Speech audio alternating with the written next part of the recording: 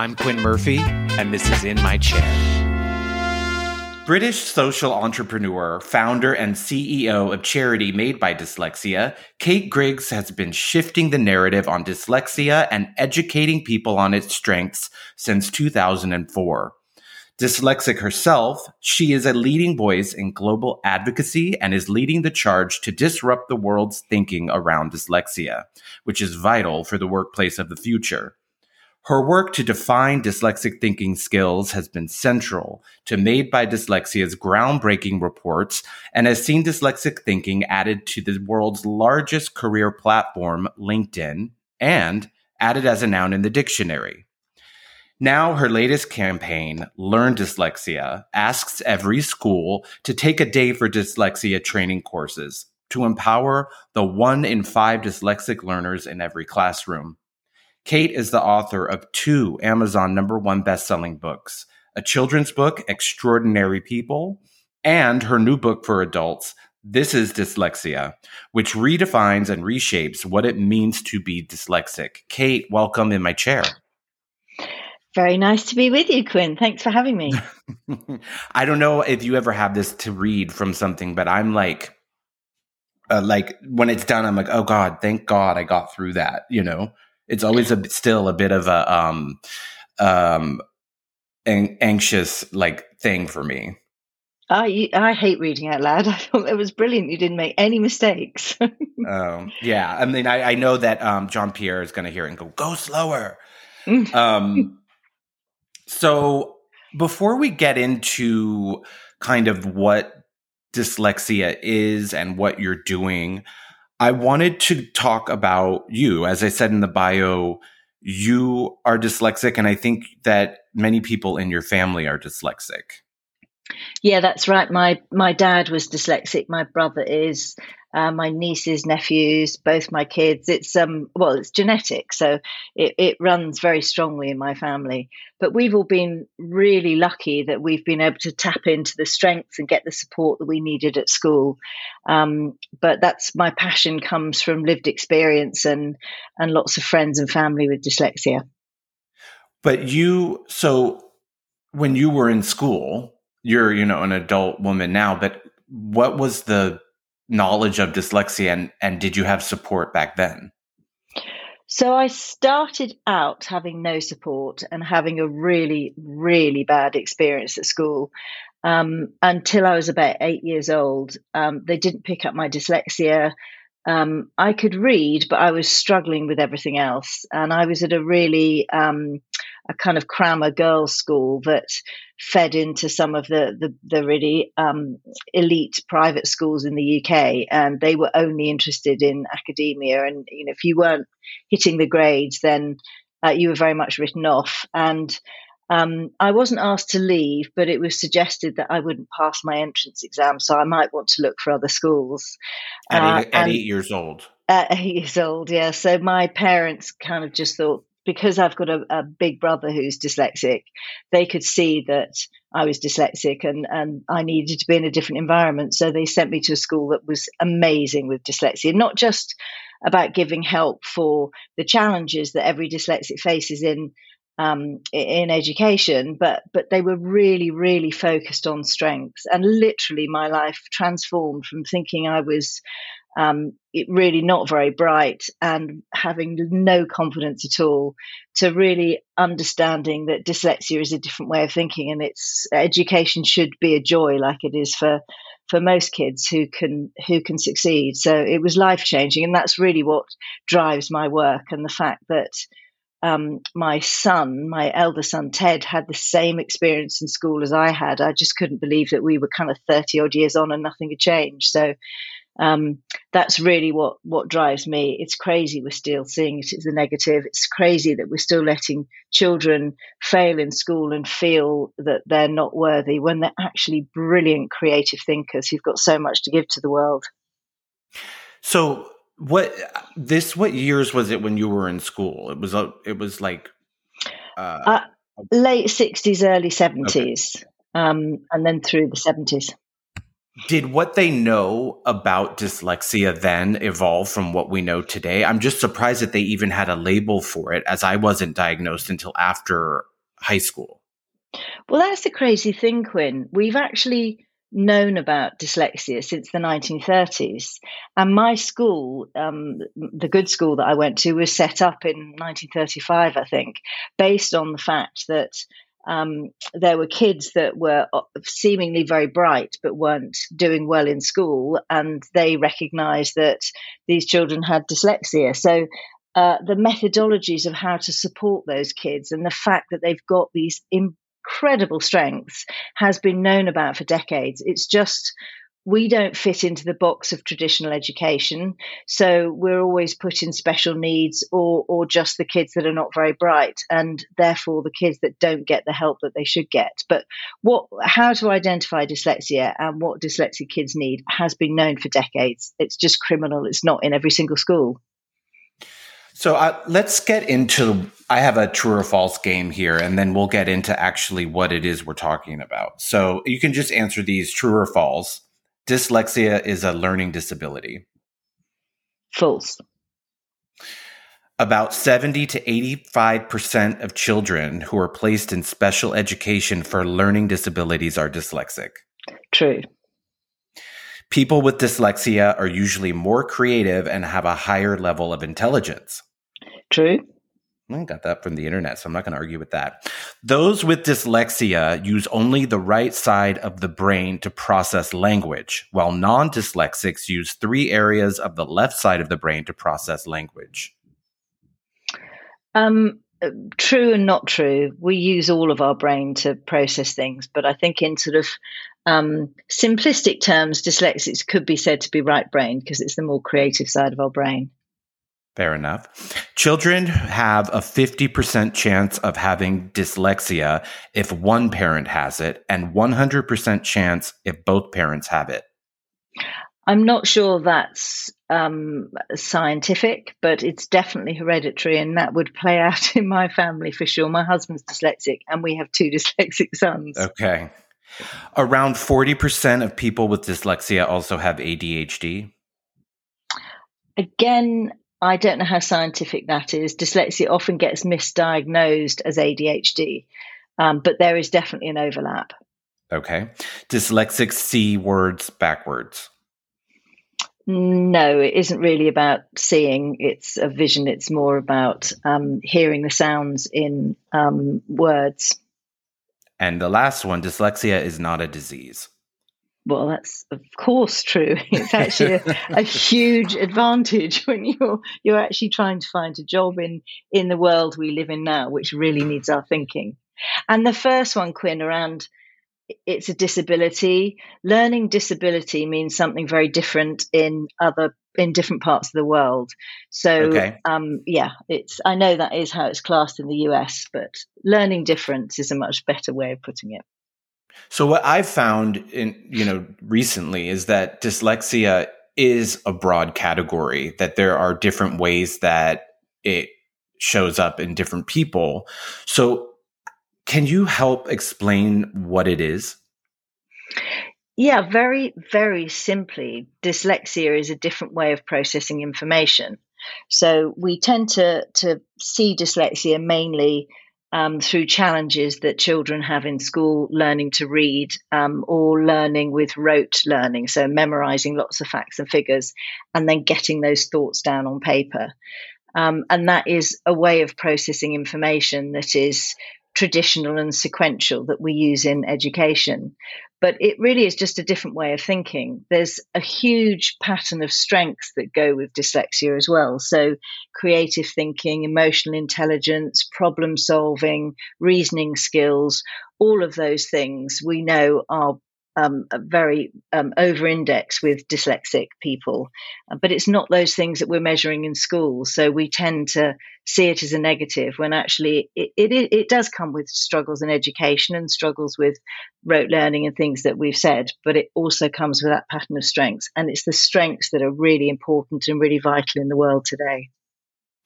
So what age would you say that an educator or someone would say, oh, this child has dyslexia? It depends on the severity of the problems that a child is having. But actually, I always say that you can spot dyslexia as much through the strengths as you can through the challenges.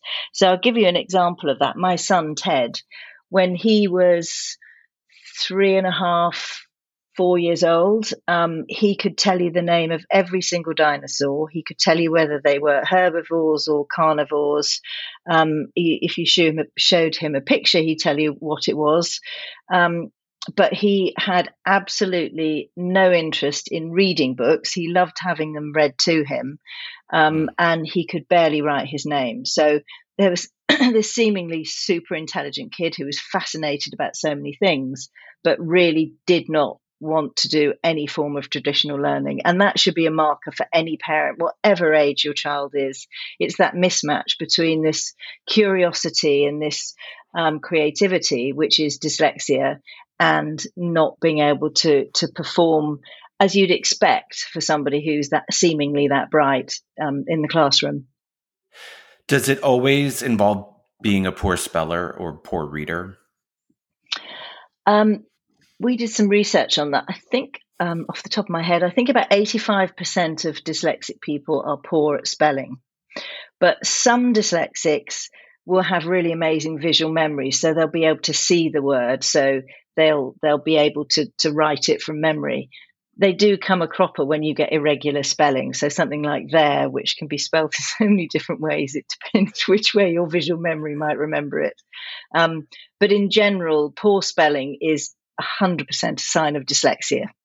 So not to get too technical, because I'm not technical at all, but what is someone who is a good speller doing, and what is someone who is dyslexic doing with the I guess it's phonetics? Yeah, so if you think about spelling a word, somebody is telling you the word, or it's coming from your brain and you want to get it. It's the thought that you want to get on paper. In order to write something and spell something correctly, you have to sound it out in your mind, and then turn it into symbols on a page. And that's where the disconnect comes for dyslexic people. There are lots of words that are not spelt as they sound, so you'll be spelling it out, but it's not going to come out quite like that on paper. But fortunately now we have spell check, so a great thing to do. Even spell check can trip up dyslexics, because you have to be able to have a sort of idea of how it might work. But correct. I remember trying to do spell check, and it's bad when you don't even have a suggestion. It's like, oh, Siri's the way to go, or whatever you use. But if you ask, they usually at least give you a starting point. I think what happened to me, I was a very poor reader, and it took a long time, is that eventually I learned the shape of the word, which is probably really strenuous for your mind to have to do. But so I would learn the shape of a word and then memorize that instead of sounding it out. Yeah, so it's your visual memory that you tapped into to be able to see what the word should look like. And is there also a comprehension issue if you're working that hard to read? I imagine that sometimes it's hard to then process the information. Yeah, dyslexic people don't automatically remember a word once they've seen it. So every time you see that word, you kind of have to read through it again. So it normally takes us longer to read things, and we normally have to overread things to get the gist of it. So if it's something that's important text that you need to take in, you will need to read it more than most people would who are not dyslexic. So I remember as a kid when in the first grade, which I did twice, they were teaching the words on, they had the pictures of the letters around the border of the ceiling of the room, and they were going around and teaching, and whatever M sound M made. I was totally drooling on my knee and pulling the red rug apart and just literally not listening to any of it. And I don't know that I ever went back and was like, oh, now it's time to do that. I had no interest in learning in that way. Do you find that common? Yeah, it's very common, because if you're not getting something, you don't enjoy it, and therefore you're likely to let your imagination go off into an area that's far more interesting, um, and not concentrate and maybe mess around or just be daydreaming. And I think that's where often the ADHD and dyslexia overlap. It may just be that you're really not engaged and can't learn, so therefore you end up doing different things. Certainly, that was my experience at school. I would get incredibly bored when I couldn't understand. My biggest problem in school was math, to be honest with you. I hated it, absolutely hated it, could never learn my times tables. And I had a very strict math teacher in my first school that put me off it for life. But if you give me a spreadsheet, I can always spot where the problem is. So in the real world, it's fine because you've got technology to use things and calculators. But yeah, it's a big problem when you're not learning and you're not getting engaged at school with the lessons. You tend to switch off. And it's important for teachers to recognise that it's not that you're being naughty or daydreaming. It's because you kind of can't follow, so they need to bring you back into the class and help. So you went to a school that was encouraging and specialized in people from dyslexia throughout what we would call like grade school to high school. Yeah, it wasn't a specialist dyslexia school. It was a mainstream school that recognised and did really well with dyslexic students. And it was primarily looking at leading from a strengths perspective. It's a very creative school. It's a very sporty school.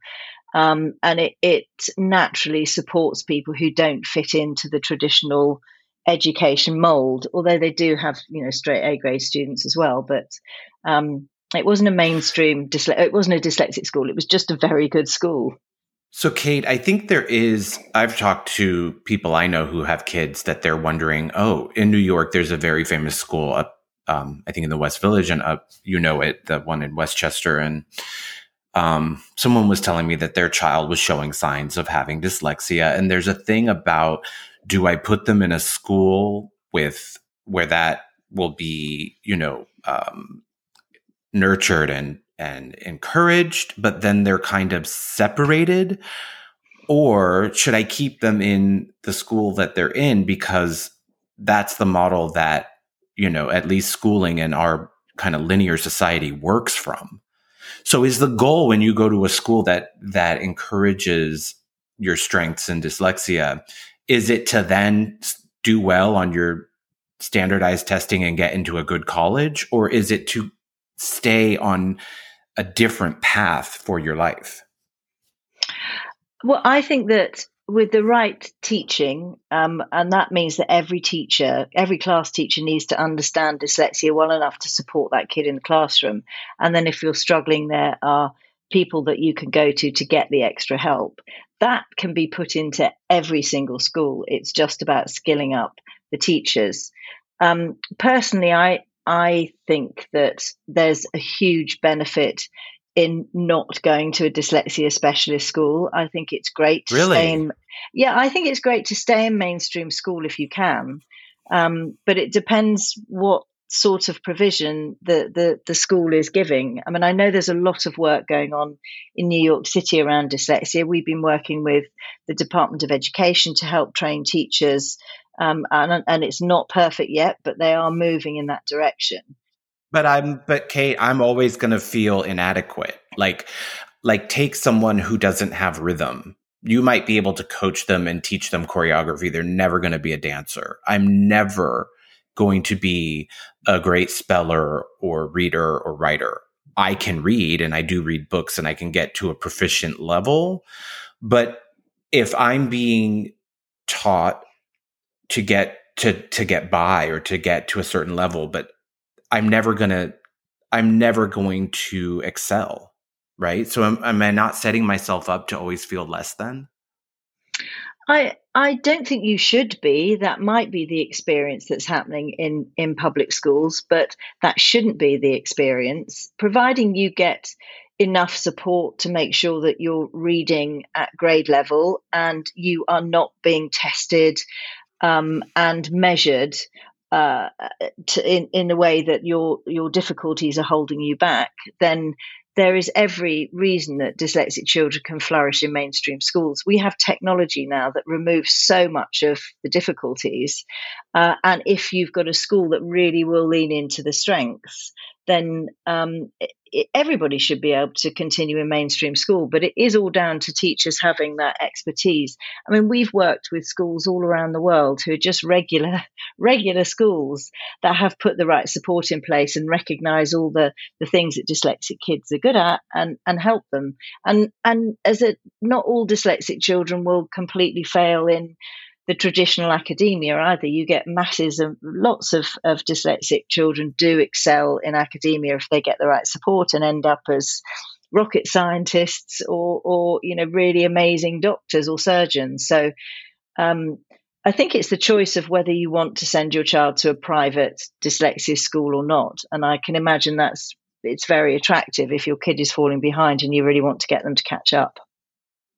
Well, right. And it's also an elitist thing because I don't think that most people, don't live in New York City or live in a city that has that kind of support system. So what would you suggest parents do who don't have a lot of resources? So the first thing I would do is have a look at the training films that our charity Made by Dyslexia has created, because they are phenomenally good for parents as well as teachers. We've worked with two of the world's leading dyslexia schools or experts from dyslexia schools. So those teachers are giving you really amazing tips, tricks, and things that you can do with your child. But also it will enable you to then go back into your school and say, look, do you understand dyslexia from the strengths lens? Because this is what needs to be happening in the classroom. So it gives you that sort of battle power, really, to be able to go in and try and get the schools to take the training as well. Have there been studies done about depression and anxiety and things like that with kids who have dyslexia? I'm sure there are lots of things going on at the moment. I ask because if you're not succeeding at school, and that's the one measure of success that we kind of have in this society, it can be, from personal experience, I'm sure it added to some of my frustration and depression growing up. I'm 100% sure it does add to it. I mean, we've done, we actually in our teacher training, we've got a module on emotional impact. You're completely right. If you can't do what other kids can do at school, you automatically feel that you're not good enough. And Ted, my son, when he was really, really struggling at school, and he was only 5, and I was going into the school saying, look, he's really unhappy. He's clearly dyslexic. You need to do something about it. And his first school just was saying, oh, he's just a boy. He's a bit of a slow learner. He'll catch up. But one day Ted came home, and I was putting him into bed and reading him his story. And this makes me choke up when I say it. But he basically said to me, he said, Mummy, what do I have to do to not wake up in the morning? And I said, why on earth would you say that, Ted? And he said, I hate school so much. I feel stupid. I don't want to go. And that really was just seeing him go from being this amazing, creative little boy to withdrawing into his sort of fear of school and his self-esteem going to rock bottom it's really what drives me today, because that should not be happening to these brilliant kids. We were able to take Ted out of that school and send him to a private school, a mainstream school that supported him. But we can do that. Most people can't, and it's criminal that that's still happening to kids all around the world. To be honest with you, it shouldn't be. Oh, that's so heartbreaking. I remember I can relate to a few things that you said. One is the unevenness, because I asked my mom now about it, and I was really excelling at certain subjects and then really not at the ones we've discussed. And so it does feel like it's very uneven. And I still feel like that in my life today, is that I'm really excel at what I'm good at and really not good at what I'm not good at, But isn't that what success is, though? If you look at any really, really successful person, they've leaned into what they're really, really good at. And you only need to be good at one thing, and you can be successful and happy in life. It's just Yeah, but important. nobody tells you that. No, and they need to, We're don't taught that they? you They have to really be do. a well-rounded academic Yeah. so that you can get into a good school. It's like the 4.0 thing, that you have to have good grades in every subject. And then also, be able to, be a cheerleader and a football player, and then maybe you'll get into something. Do you think that well, for you, did the insecurity or the feeling not good enough, do you think that it went away? I don't think it ever goes away, to be honest with you. I've got a podcast that's going to be launching soon called Lessons in Dyslexic Thinking. And one of the questions that I've asked some of the world's most successful people is about their 7-year-old self and what their 7-year-old self would think about what they're doing now. And the reaction is incredible. I asked Mayor Adams when we were at the World Dyslexia Assembly and we were filming with him there. I asked him that question and it brought him to tears. And it does with most people, because you'll be able to relate to this, Quinn. I certainly can. 7 years old at school, I felt like I was really, really stupid. And I hated school. I couldn't do the schoolwork. It runs deep. Those feelings run deep. Think about that now for you. It does run deep, doesn't it? I've never gotten over it.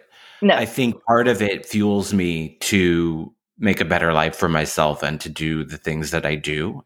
And unfortunately, a lot of it comes from a place of insecurity and feeling less than.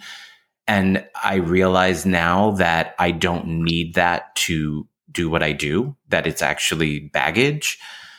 But it's still there. I'll never forget. And I don't think they would do this today, but this was like the early 90s. In sixth grade, everybody had to take a statewide spelling exam. And every time you passed the level, you went on to the next level of the test. And there were only there. So you get up at the school auditorium. The sixth graders were the oldest in the school. And everybody turns around and looks at the sixth graders. And everybody stands up for who passed the first round. And as, it goes, then, at the end, there's only like 2 people standing who passed every round of spelling. There were only 3 people in the 2 classes that didn't pass the first round. And I was one of them and 2 other special ed kids. And I remember sitting in the seat and having all of my classmates standing up. And I was the only one who I felt like was singled out for being stupid. And in fact, when my teacher got the list of the people who didn't pass the first round, she was incredulous because she hadn't realized that in me yet and said, oh, this has to be a mistake. There's no way Quinn didn't pass the first round. And then I also felt exposed. Yeah. And so it was like those memories you just never forget. I felt a lot like, it's almost like when you're gay too, before you come out, you're hiding. So it was like, oh God, I hope no one calls on me today. I hope people don't find out that I remember having really bad penmanship so that people would think, oh, he's just has bad penmanship. He's not stupid and can't spell. And so there's all these little tricks that I did to try to overcompensate.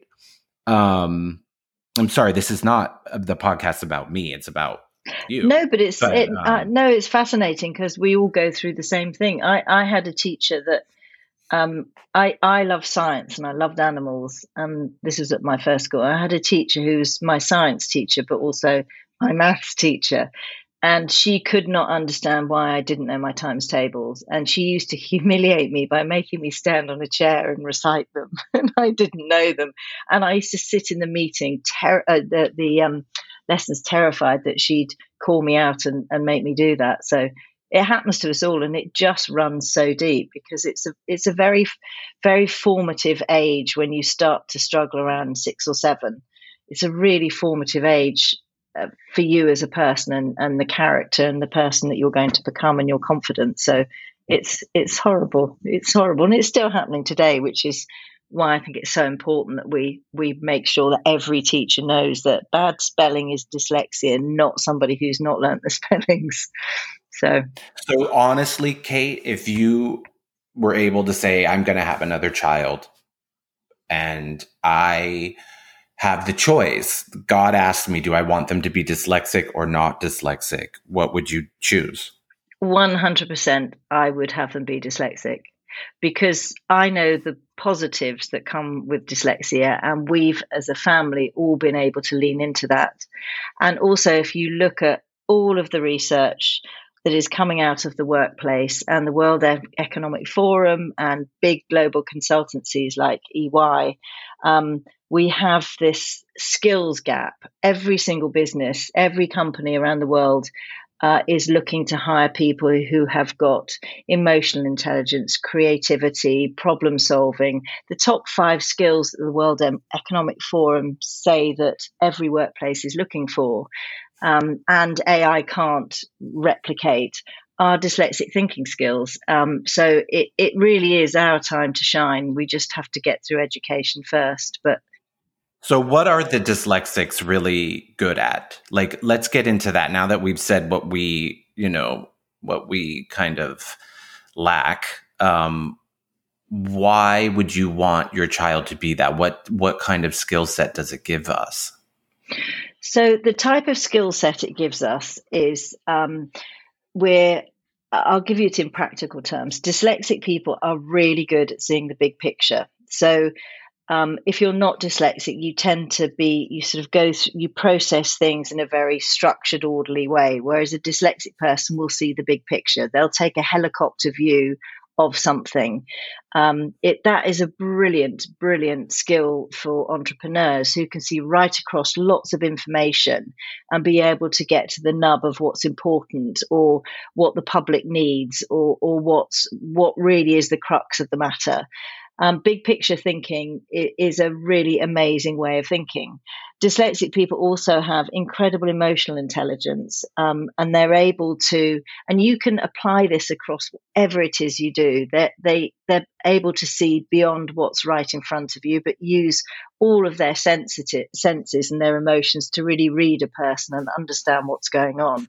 That's incredible, an incredible skill for team building, and I'm sure in what you do as well, when you need to understand how somebody's feeling to be able to understand what it is you need to do to make them feel better or feel beautiful or look at their best.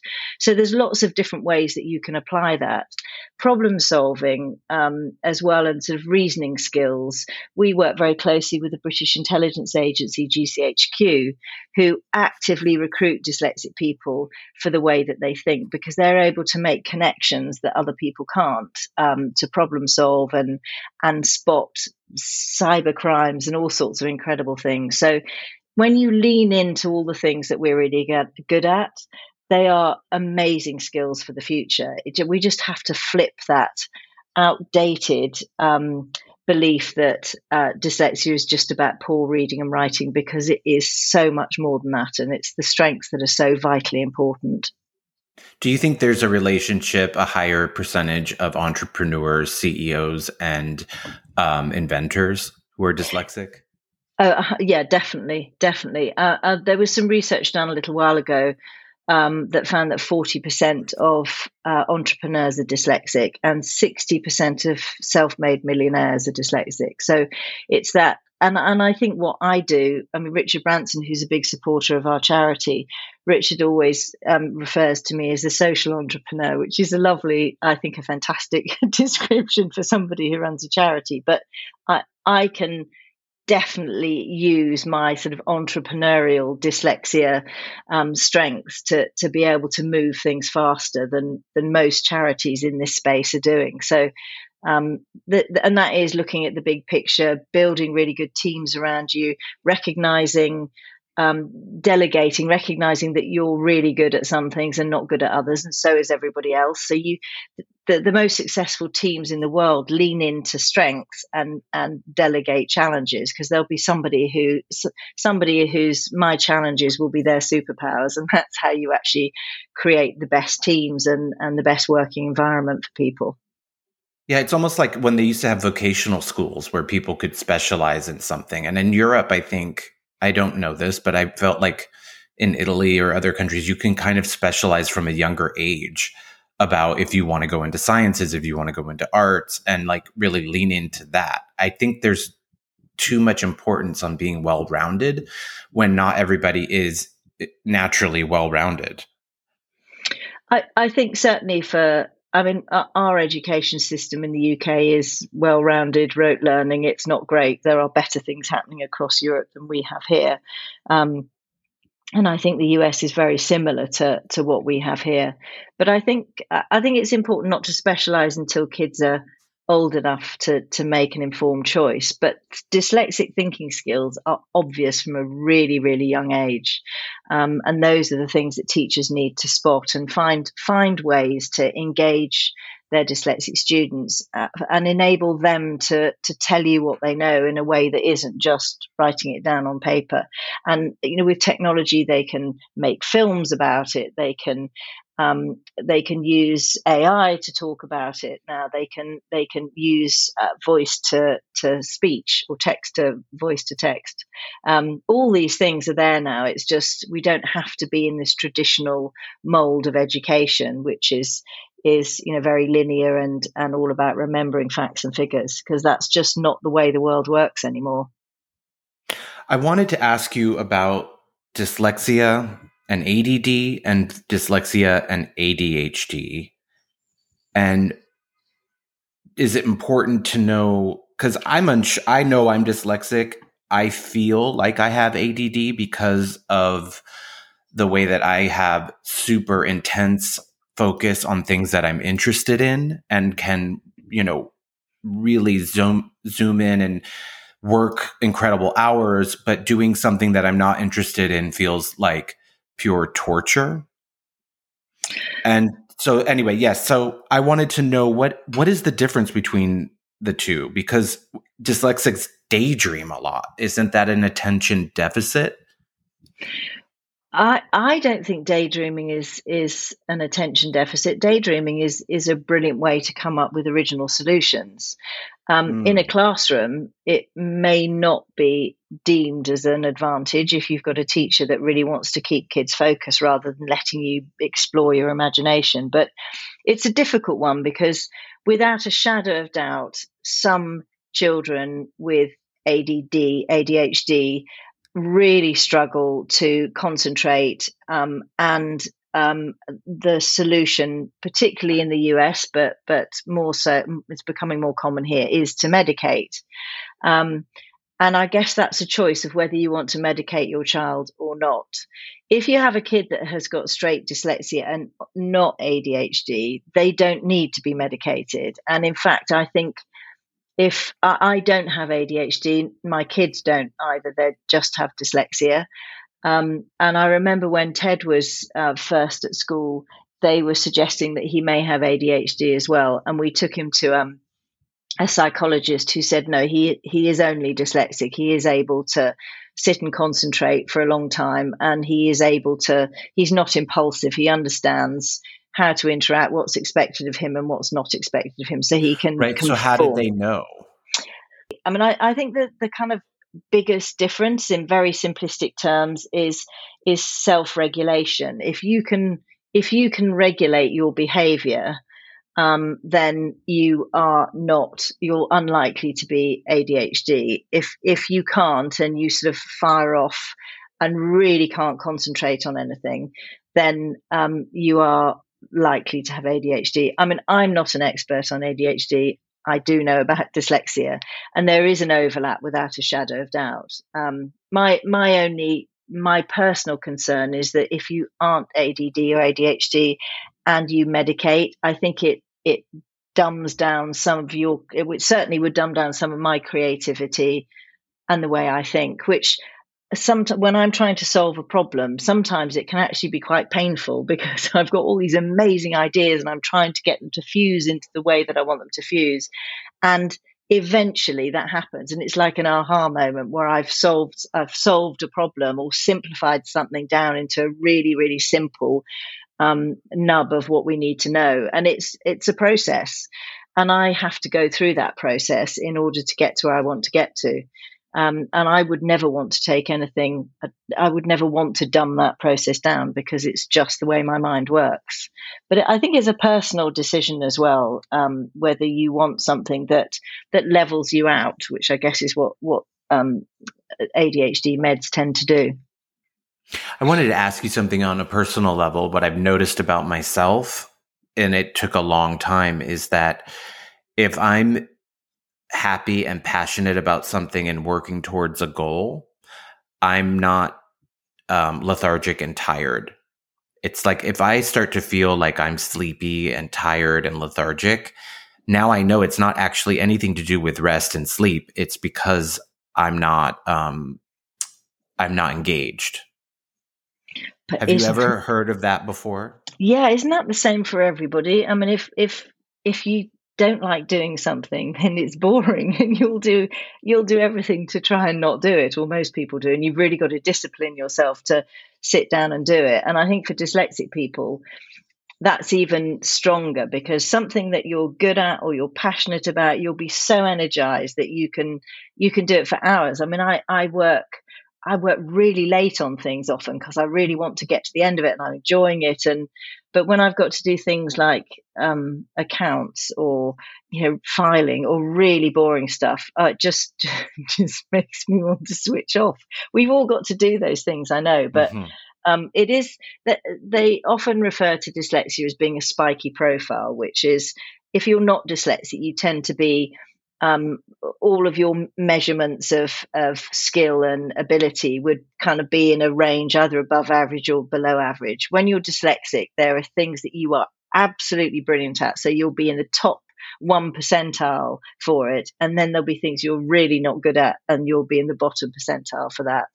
And for me, my bottom percentile is anything sequential. So if I've got to process, or if I've got to file things or kind of run through a linear process, I just hate it. But give me a big picture and a big problem to solve, and I'm there, and I'll spend all night doing it if I have to. So I think you just sound like you're very dyslexic, Quinn, and you know what you like. I feel seen. I feel heard and seen for the first time in life. I'm a spiky profile. That's absolutely true for me. But okay, we're going to get off of the ADHD thing, but also a spiky profile, does that also lead to more addiction? I think it can. I mean, there are some horrible statistics around dyslexia and alcohol, dyslexia and drugs. And I think it's that trying to escape. We've touched on what it feels like if you're not seen and you really struggle at school, and the impact that has in life. Sometimes I think it can lead people to drinking more to escape from their mind. And I know there is a big link with ADHD and self-medication. Yeah, there definitely is, and I'm sure there is with dyslexia as well. It's that thing of struggling to live in your own skin, really, isn't it? Sometimes it's nice to escape, or looking for stimuli. Yeah. Right. Like you don't want the moment that you're not focused on something and it feels boring and bland. You're on the hunt for the thing that, gets you off. Yeah. Which hopefully is something positive, productive, and with your purpose in life, and not something destructive. Yeah, exactly. That's what you need to try and find. Is that what makes for a successful adult dyslexic? What makes for a successful adult dyslexic is tapping into their strengths and recognizing that the things that they're not good at are nothing to be embarrassed about. You just need to delegate or use technology. And when you can't do that and you make mistakes, it's important to have a sense of humor, because there'll be occasions when you'll make a spelling mistake that is actually very funny or very embarrassing. And just own it. I think you need to own your dyslexia, and really lean into the strengths, because it makes such a difference to understand that you're brilliant at all of these things, and there are things that you're not so good at that just come with it's kind of a whole picture. You've got to see dyslexia as the whole picture, and the modern view of it, which is this pattern of strengths and challenges. Do you ever like supposition someone that's dyslexic, and you're like, I know you are, and you're not diagnosed, and you don't know you are? Almost like when you're gay and like you can feel that somebody else is gay and they don't have to say it. Oh, I definitely can spot dyslexic people, 100%. And I don't know. It is about seeing the sort of the regular markers of somebody who's perhaps struggling to get their thoughts on paper, or they give you something written and it just doesn't quite make sense, or because they've made some silly errors in it, and yet they're obviously hardworking people. So you sometimes see it through that. But I don't know. I think there's just there's a spark. There's something behind a dyslexic person's eyes that sort of you feel like this is your team, sort of your posse. You know what I have to tell you, Kate? So we met because I think I followed your account on Instagram, and then like to my amazement, you asked me to be a part of the World Dyslexia Day Assembly, and so I had never been knowingly around so many dyslexic people, and I have to say it was incredible. I did feel a certain connection to everyone I met or in the room that day, that we just tacitly understood each other. 100% that happens. It really happens. It's just, dyslexic people, like I said, process information differently. We operate on a slightly different plane to other people. And when you're in a group, I'm like, all of my team are dyslexic. Made by Dyslexia. Even the head of comms that we just hired, she didn't realize she was dyslexic till she started working for us, and then it kind of everything fell into place. But I liked her vibe, I liked her attitude, I liked just the way that she saw things, and that's what you found at the assembly, didn't you? It was just so many like-minded people, and it was. And there's a spark and a brilliance in us that when we all get together, all of us have had that feeling of not feeling as good as others. And I think that drives you forward and makes you more empathetic, and it enables you to understand other dyslexic people on a really amazing level. Also, there's so many in my industry. Like, I don't think that everybody knows they are, but definitely two hairstylists who I'm thinking of, one lives in LA and one lives in New York, both have dyslexia. I'm going to diagnose one of them, but the other one told me he has severe dyslexia, and they're both geniuses at looking at the full picture, at looking at the woman, looking at her features, how the hair should frame the face, what is it going, where is she going, what's the appropriateness. It's what you were saying about a dyslexic is like, I absolutely know it's an advantage in what we do in terms of understanding the situation, the woman, the context, and the teamwork of the styling and the hair and the makeup and the photography and how it all works together. Absolutely. Like, I see it all the time. Yeah. I mean, I think also, it's something that 80% of children leave school without their dyslexia being identified. It's a horrendous statistic. So often you do find out later in life. There's a great test on our website. It's like a checklist, and it'll tell you whether you're dyslexic or not, which I always direct people to. I'm sending that to everybody. But it's like, here, take this test and just tell me what number you got at the end. It's that thing, isn't it, of like-minded people. It really is dyslexic people, and when we get together, we're like-minded, and you can kind of spot it in somebody else, and it's really good to work with those people because it just makes life easier. They get it the way you get it. Of course, we need non-dyslexics to do things as well. I was going to say, but who at your company proofreads your emails? Well, we tend to use spell check, and I have a little line at the end of my emails which says expect creative spelling and creative thinking. But all joking aside, we have a copywriter who is dyslexic, but she's just really good at checking things. So we do have people who do checking as well. But spelling, if you make a spelling mistake in our sphere, it's not a problem. Do dyslexics leave like cupboards open and drawers a lot, or put like their keys in the refrigerator? Um, That's I, me. yeah, well, my husband always gives me a hard time for being really messy. I'm really careful with my appearance, but if you look at our house, he's constantly having to follow me around and tidy things up. But yes, I think, and it's not laziness. I just forget where I've put things. Um, but yeah, he's become very meticulous because I'm not, and he's dyslexic as well, which is quite amusing. We kind of we bounce off each other. I do the things that he's not good at, and he does the things I'm not good at, which is cool. I found my partner is really a different thinker and approaches life in an almost a polar opposite way that I do, but it works because we have different strengths, you know. So he's an English as a second language and can parse words in a sentence and like in English, you know. And he, you know, is great at spelling, and he can think of things in business that are very, very linear. But I have strengths that he doesn't. So I think it's kind of fun and we're both aware of it. So it's kind of fun to see how we're different. I wanted to ask you about the work that you're doing at Made by Dyslexia, because it's pretty incredible what you have accomplished in such a short amount of time. And then I also want to know where you're going with this.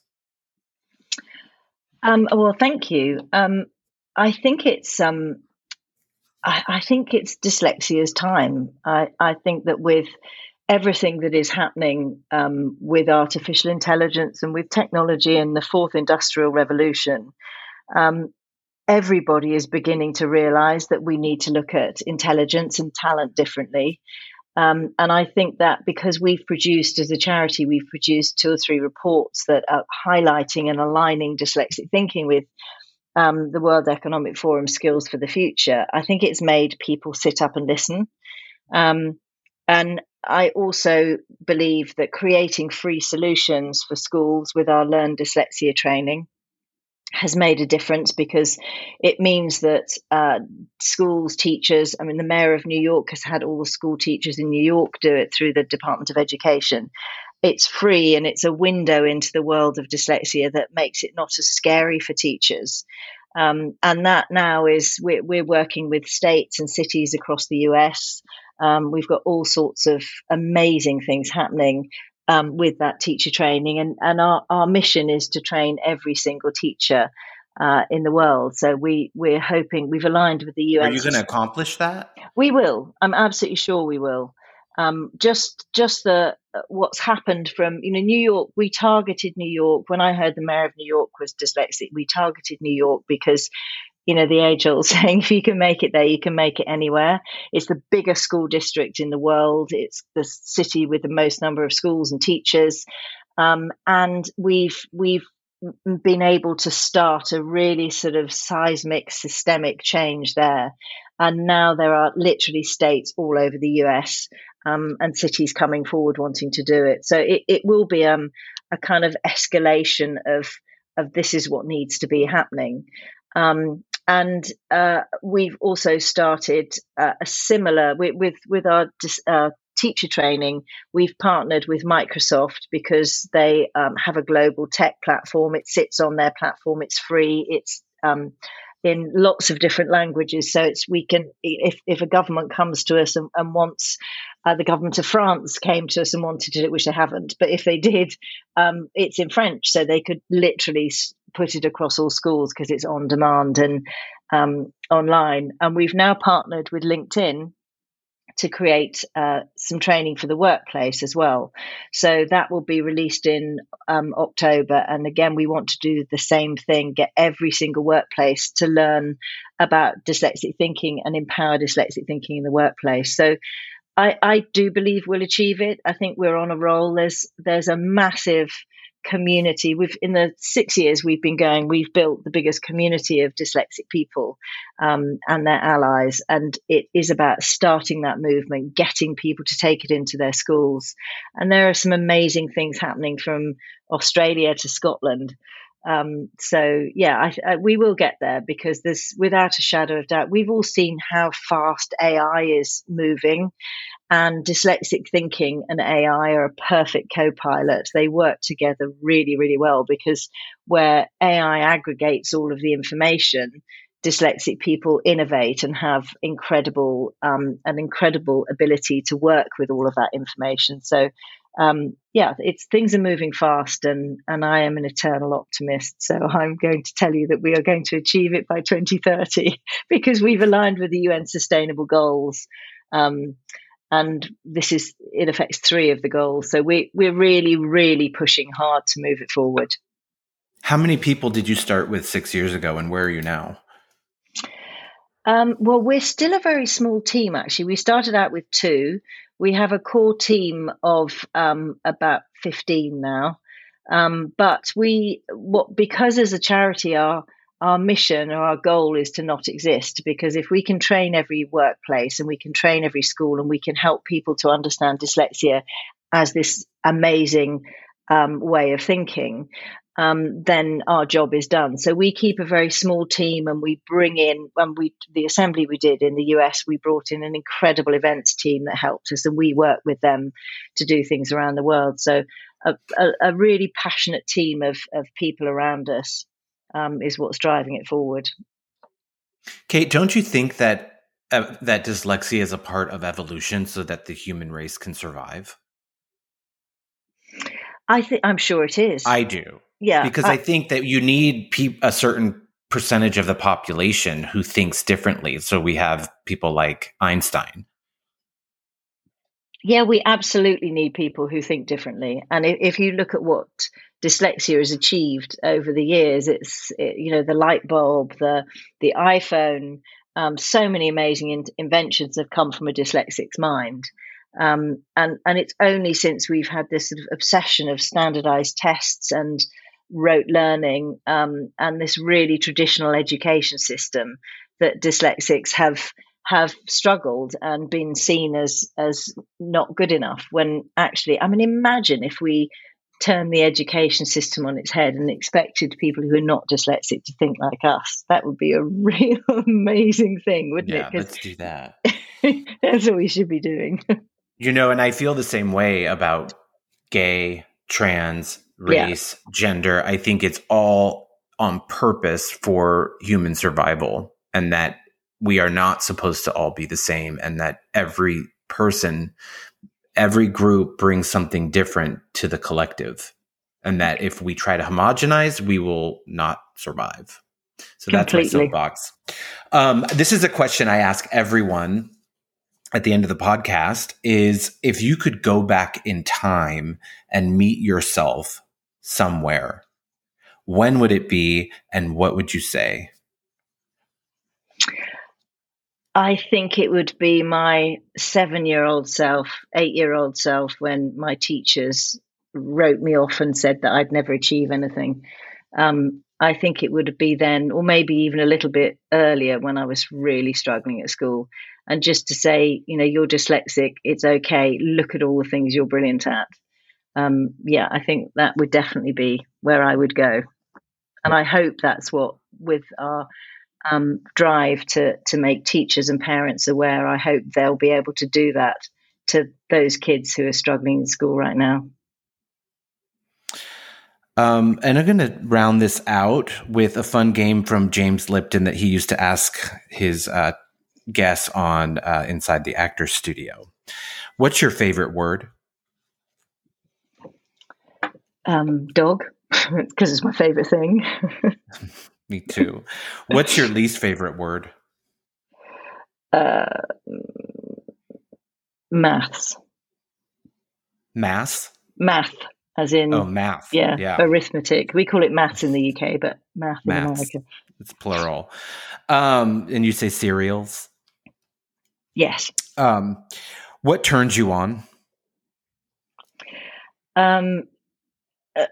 Being disruptive, having a massive challenge that I have to, if somebody says no, I have to prove, you can't do that, I have to prove them right. I'm assuming you meant in that sense rather than in the sexual sense. Yeah, you know what? I just ask you whatever sense you you mean it in. You know, I wonder if they've ever done a study about dyslexics and masturbation. I bet that the rate is really high, just speaking from personal experience with all the imagination, you know, in school when you're younger, the imagination and stuff. Anyway, we'll get to that on part 2. What turns you off? Negative people. What sound or noise do you love? Bird song. I thought you were going to say your son's voice, because he's an amazing singer. Oh, he is, isn't he? He was incredible. He was like a rock star. He sang at the World Dyslexia Day, and I was like, oh, this guy's got it. What sound or noise do you hate? Diggers and large industrial noises. What's your favorite curse word? Shit. What profession other than your own would you like to attempt? An artist. What profession would you not like to do? An accountant. If heaven exists, what would you like to hear God say when you arrive at the pearly gates? Welcome, go join your family. Oh, I think he'd be like, ma'am, you get fast track. You've been cleared. You did your work. You really earned your place. You've left the world a better place than when you entered it. Thank you. Kate, I'm so happy to. What was your line in your bio? Was social entrepreneur? Yeah, social entrepreneur. Yeah, mine is. That's great. And, you know, I think for me, it's that what this podcast has given me more than anything is it's allowed me to meet people that I wouldn't have access to or wouldn't have known. And everybody I've had on has enriched my life and made it, you know, it's so much better. And it's given me this social equity is what a term that I've stolen. But that's amazing. I definitely remember that with you being on this program, that this is a highlight for me. And I want to thank you. Oh, thank you so much. It's been absolutely wonderful talking to you. And thank you for coming to the World Assembly and talking as well. It was a brilliant conversation. I've watched it back and it was amazing. You should watch it back if you haven't already. I'll watch it back with my eyes closed and cringing, but it was one of the best days of my life. I'll never forget it. Awesome. It's really, really amazing. And hopefully you'll be back in New York soon and we can get together. I'd love that. Amazing. Okay. Thank you so much, Quinn. It was great chatting to you. Have a great day. Thank you. Bye. Bye.